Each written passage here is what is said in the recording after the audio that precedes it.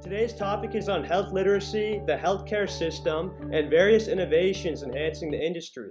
We are so excited to have our guest, Dr. Evans, on set today. To give a little background about Dr. Evans, he served over 20 years of clinical and leadership experience. He earned his MD from the Geffen School of Medicine at UCLA and then proceeded to earn an MBA from Sacramento State College of Business. Dr. Evans then served as a chief medical officer at Dignity Health, and currently, Dr. Evans is the president at Mercy Hospital of Folsom and Dignity Health, Sierra Nevada Memorial Hospital. So thank you so much for joining us today, Dr. Evans. We're so excited to get started. The first question that I kind of want to bring into perspective with some of our viewers on today's topic of, health literacy and the developments in fintech as well as new innovations. What has been the most significant challenge that you faced last year with COVID in the hospital system? Yeah, well, first of all, thanks for having me, Sean. I really appreciate the opportunity. It has been a remarkable couple of years, really. The last year has been very, very tough with COVID. Most of us will recall that COVID-19 caused a huge surge in the United States last winter. And then there was another, the so-called Delta variant surge that came kind of more during the summer months, which was pretty challenging for us. So, I'm the president of two hospitals, one of them in Grass Valley, one of them in Folsom. Both were impacted during both of those spikes. And a lot of patients were admitted to the hospital, some of them extremely ill, and it put quite a strain on our resources. In addition to that, we had a lot of difficulty and challenge with our employees trying to keep themselves safe from the virus, and wearing protective equipment while taking care of sick people. And it was really draining for a lot of our nurses, our techs, our physicians, and others, just serving their communities and trying to deal with this pandemic. But I will say this, when we first looked at the pandemic, we were worried because we were doing mathematical projections of what we would see in the hospitals.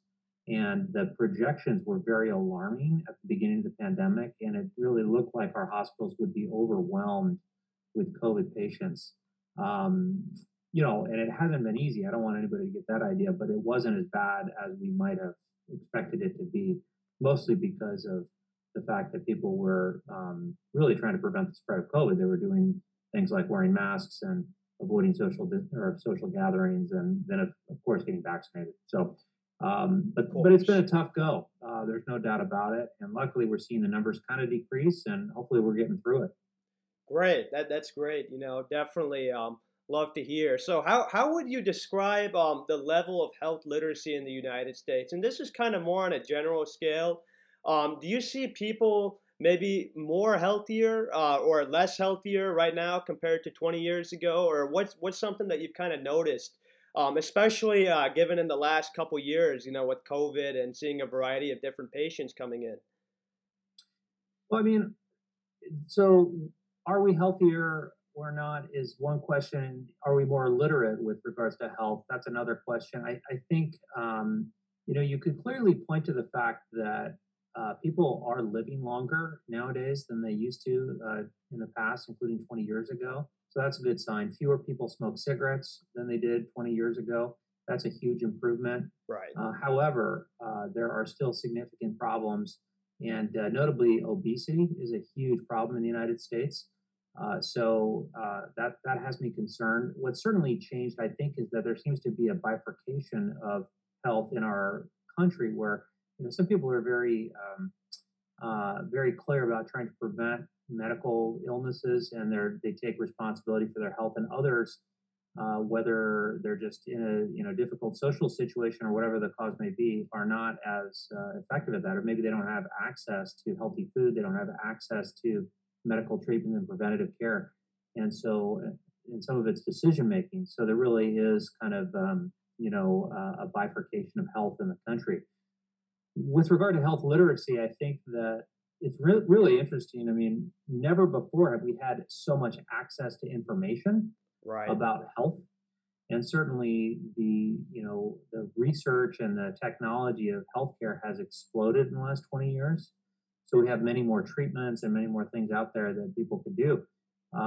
Unfortunately, though, the way in which people get information about health is not always reliable. And one thing it seems to be the case is that people have a hard time understanding whether the information they're getting is accurate Sure.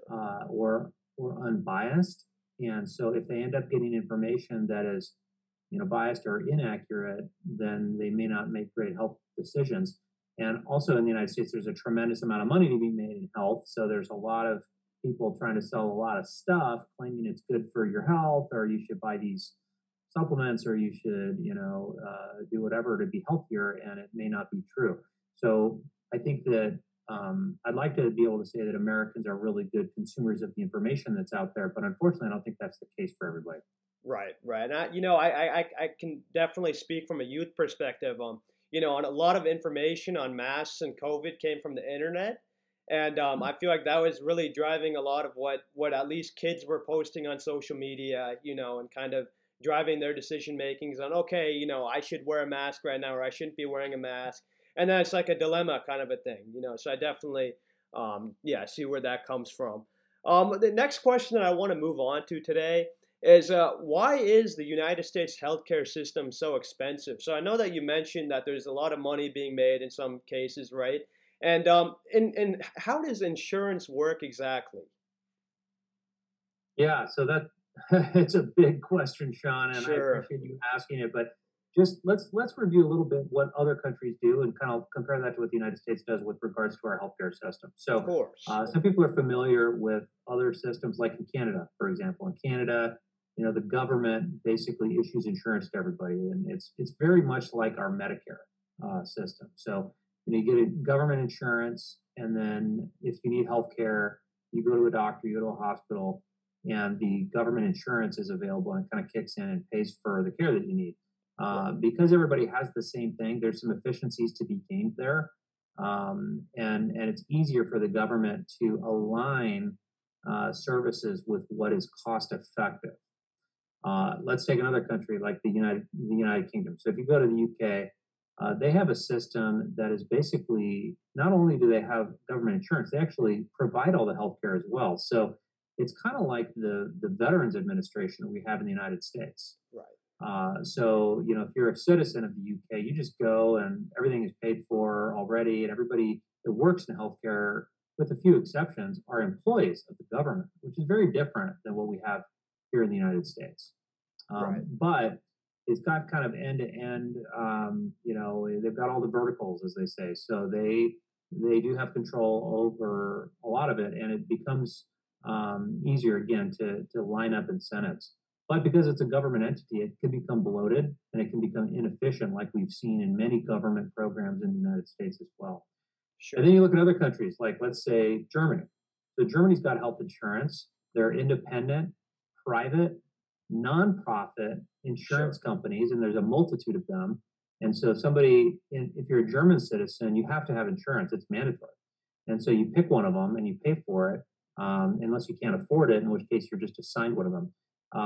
But these are nonprofit insurance companies, and they have to provide a certain level of care. So the United States has by far the most complex system there is. It basically has elements of all of that, all of those different systems here in our country. We have a VA system, we have a Medicare system, we have private insurance, we have for-profit insurance, nonprofit insurance, nonprofit healthcare systems. There are certainly public providers of healthcare, and there are independent ones. There are also people that are uninsured, and so those folks drive up the cost of care as well.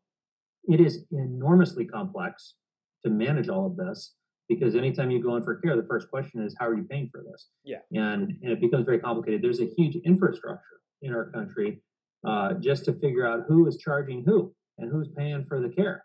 That infrastructure isn't necessary in other countries, so that's part of the cost. But the biggest issue, in my view, Sean, is that if you have your incentives to make money not correctly aligned, then it drives up the cost. right, And so I'll give you an example. If you take the population of, say, Sacramento, if we really just wanted everybody to be healthier and we really wanted everybody to live a long time, have a healthy life, and keep the cost down, we would focus aggressively on things like healthy diets, right? Yeah. But if you're a doctor and you want to, make good money and you want to, have a good income, you probably go into something like cardiac surgery where, people that need cardiac surgery have heart disease Right. because they probably don't eat the right food. So we're investing our money into infrastructure that is downstream of things that could be preventable. And so because of that, we're doing things in a very expensive way. It's much more expensive to do heart surgery on a person than have them eat healthy food Yeah. and stop smoking and control their blood pressure and get some exercise. So we've got it a little bit backwards in the United States in a lot of ways, and we have had that for a long time. We're starting to shift, but Right. we're still not there. Sure. Sure. Yeah. And on the topic of fintech, right? Financial technology, digital payments, PayPal, a lot of tech companies are now getting involved with this new form that a lot of people are actually thinking that is going to take over the banks pretty soon. By 2030, there's some people that estimate, hey, people aren't going to need banks anymore. All the technology companies are going to be managing all the payments, right? So how do you think fintech will influence health insurance or any access to the healthcare?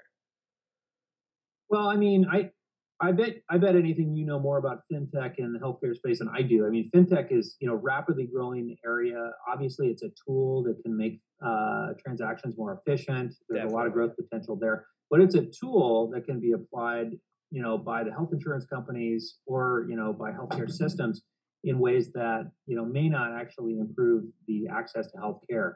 It really depends upon the way the tool is applied. Just like any tool, it Right. could be helpful or not helpful, but it could be predominantly used to generate profits for someone. So I Definitely. think we have to be a little bit careful about saying that fintech is a solution. I think there could be specific fintech tools that benefit patients and access to care. But again, I think it goes back to just aligning financial incentives and making sure that the rules support healthy decision making and healthy patients as opposed to profits for insurance companies, healthcare systems, and providers. Sure, sure.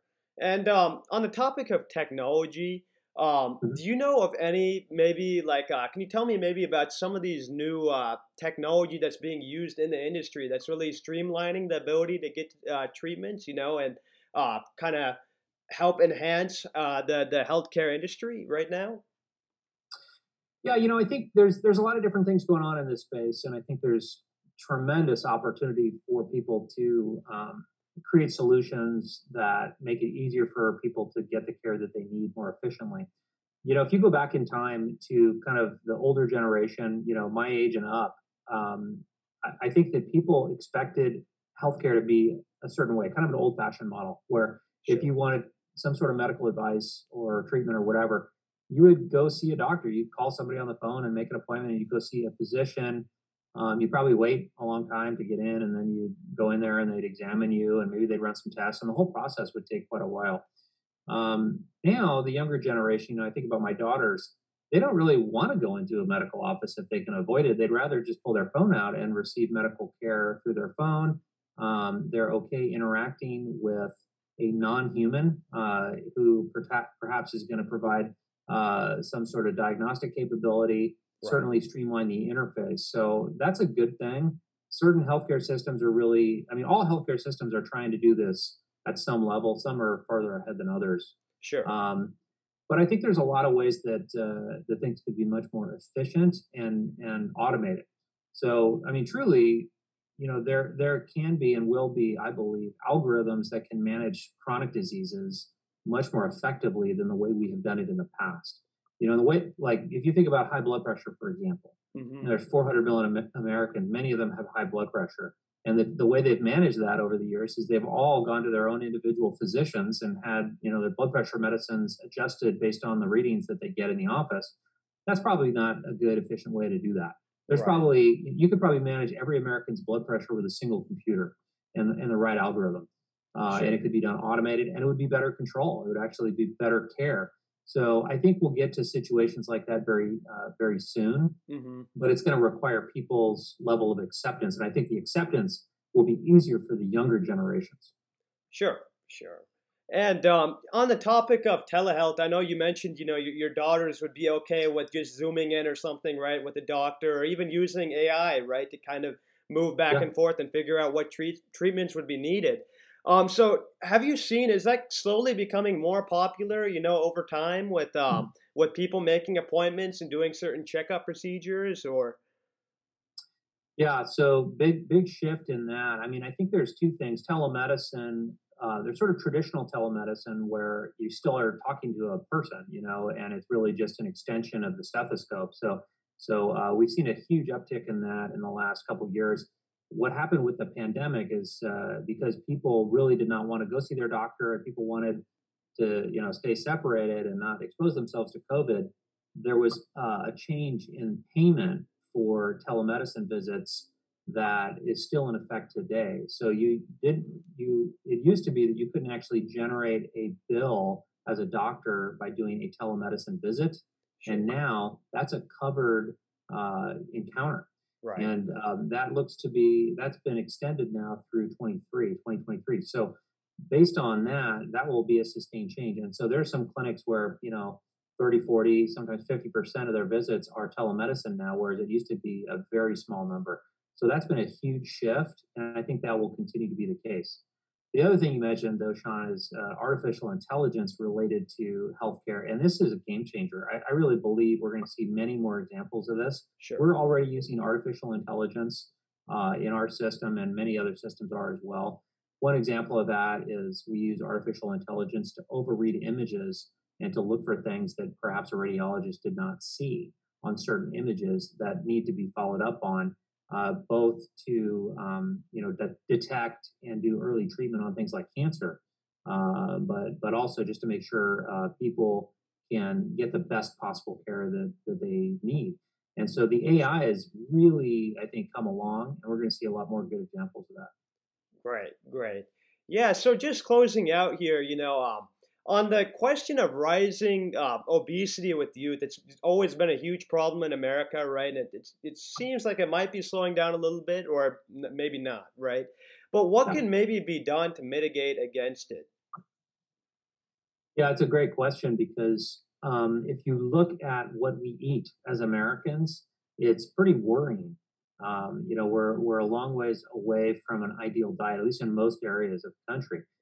People are eating, way too much sugar. They're eating way too much animal protein, and they're eating way too much saturated fat.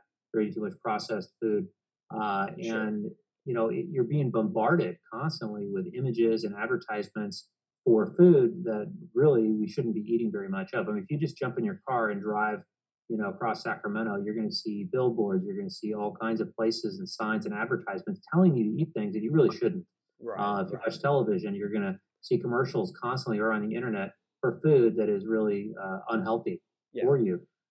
Clearly, what we need to be doing is eating mostly vegetables, plants, fruits and vegetables, whole grains, not processed food, and certainly not drinking soda and that type of thing. So the problem is that a lot of these substances that are in food that these food companies are trying to sell us are very addictive. Sugar yeah. especially, but they try to make the food as delicious as possible, and sugar in particular is very addictive, and it's very problematic. So I don't have the silver bullet on this one. It really relates to human behavior and psychology, but I do think that we need to call what it is. And I mean, the food industry in the United States is out for profit, and they do not care if we become unhealthy as a result of it. And Sure. I think that's very unfortunate. Yeah, for sure. And on the topic of kind of educating the public, right, and especially America's youth moving forward, what do you think would maybe be the best solution to kind of tell people where to go, for certain health treatments or really just general health advice, right? And don't stay away from these kind of foods, right? Make sure that you eat, certain types of calories every kind of day. How do you think would be the best method or approach to really educating the youth about health choices? Well, I mean, I feel like I would go way upstream in terms of answering that question. Sure. I think the fundamental problem for youth and all of us really is we need to take responsibility for being consumers of information. Yeah.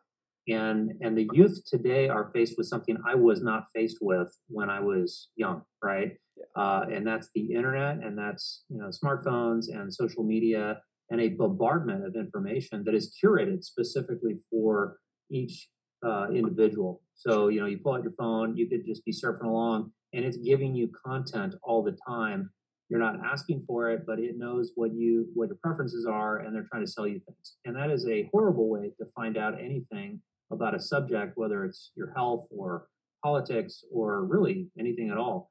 So I think that we as individuals need to know that we're being manipulated by social media and information sources that are biased and inaccurate, Sure. and really try to go back to legitimate sources of information. So like what you're doing here, I think is fantastic. You're going right to the source and trying to find out, what do we need to know in order to stay healthy? What do we need to know to create a better healthcare system that works for everybody?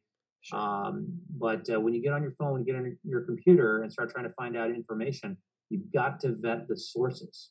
Yeah. You can't just pull up whatever pops up on your whenever you Google something. It's got to be, is this information that's accurate? Is it verified? Am I looking at scientific information that's been peer reviewed? Is the research solid? We all have to become connoisseurs of outstanding information, or else we're just going to go down a rabbit hole of misinformation. And I've seen it over and over again in healthcare. Sure. Sure. Well, that wraps it up for us today. Thank you so much, Dr. Evans.